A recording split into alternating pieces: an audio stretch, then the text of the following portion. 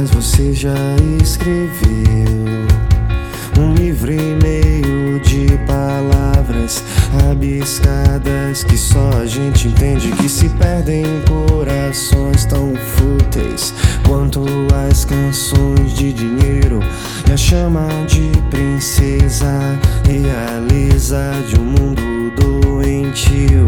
E mostra toda a beleza da vida por trás de um sentimento infantil que perde toda a inocência só de ver ela passar.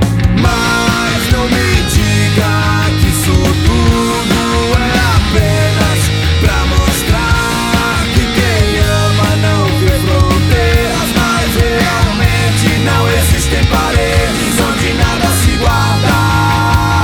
Ela é tão vazia quanto um bêbado no fim da estrada. Vamos fugir daqui, conserta a nave quebrada e vamos além desse horizonte estreito, aonde as rosas são rosas e ainda existem amores perfeitos.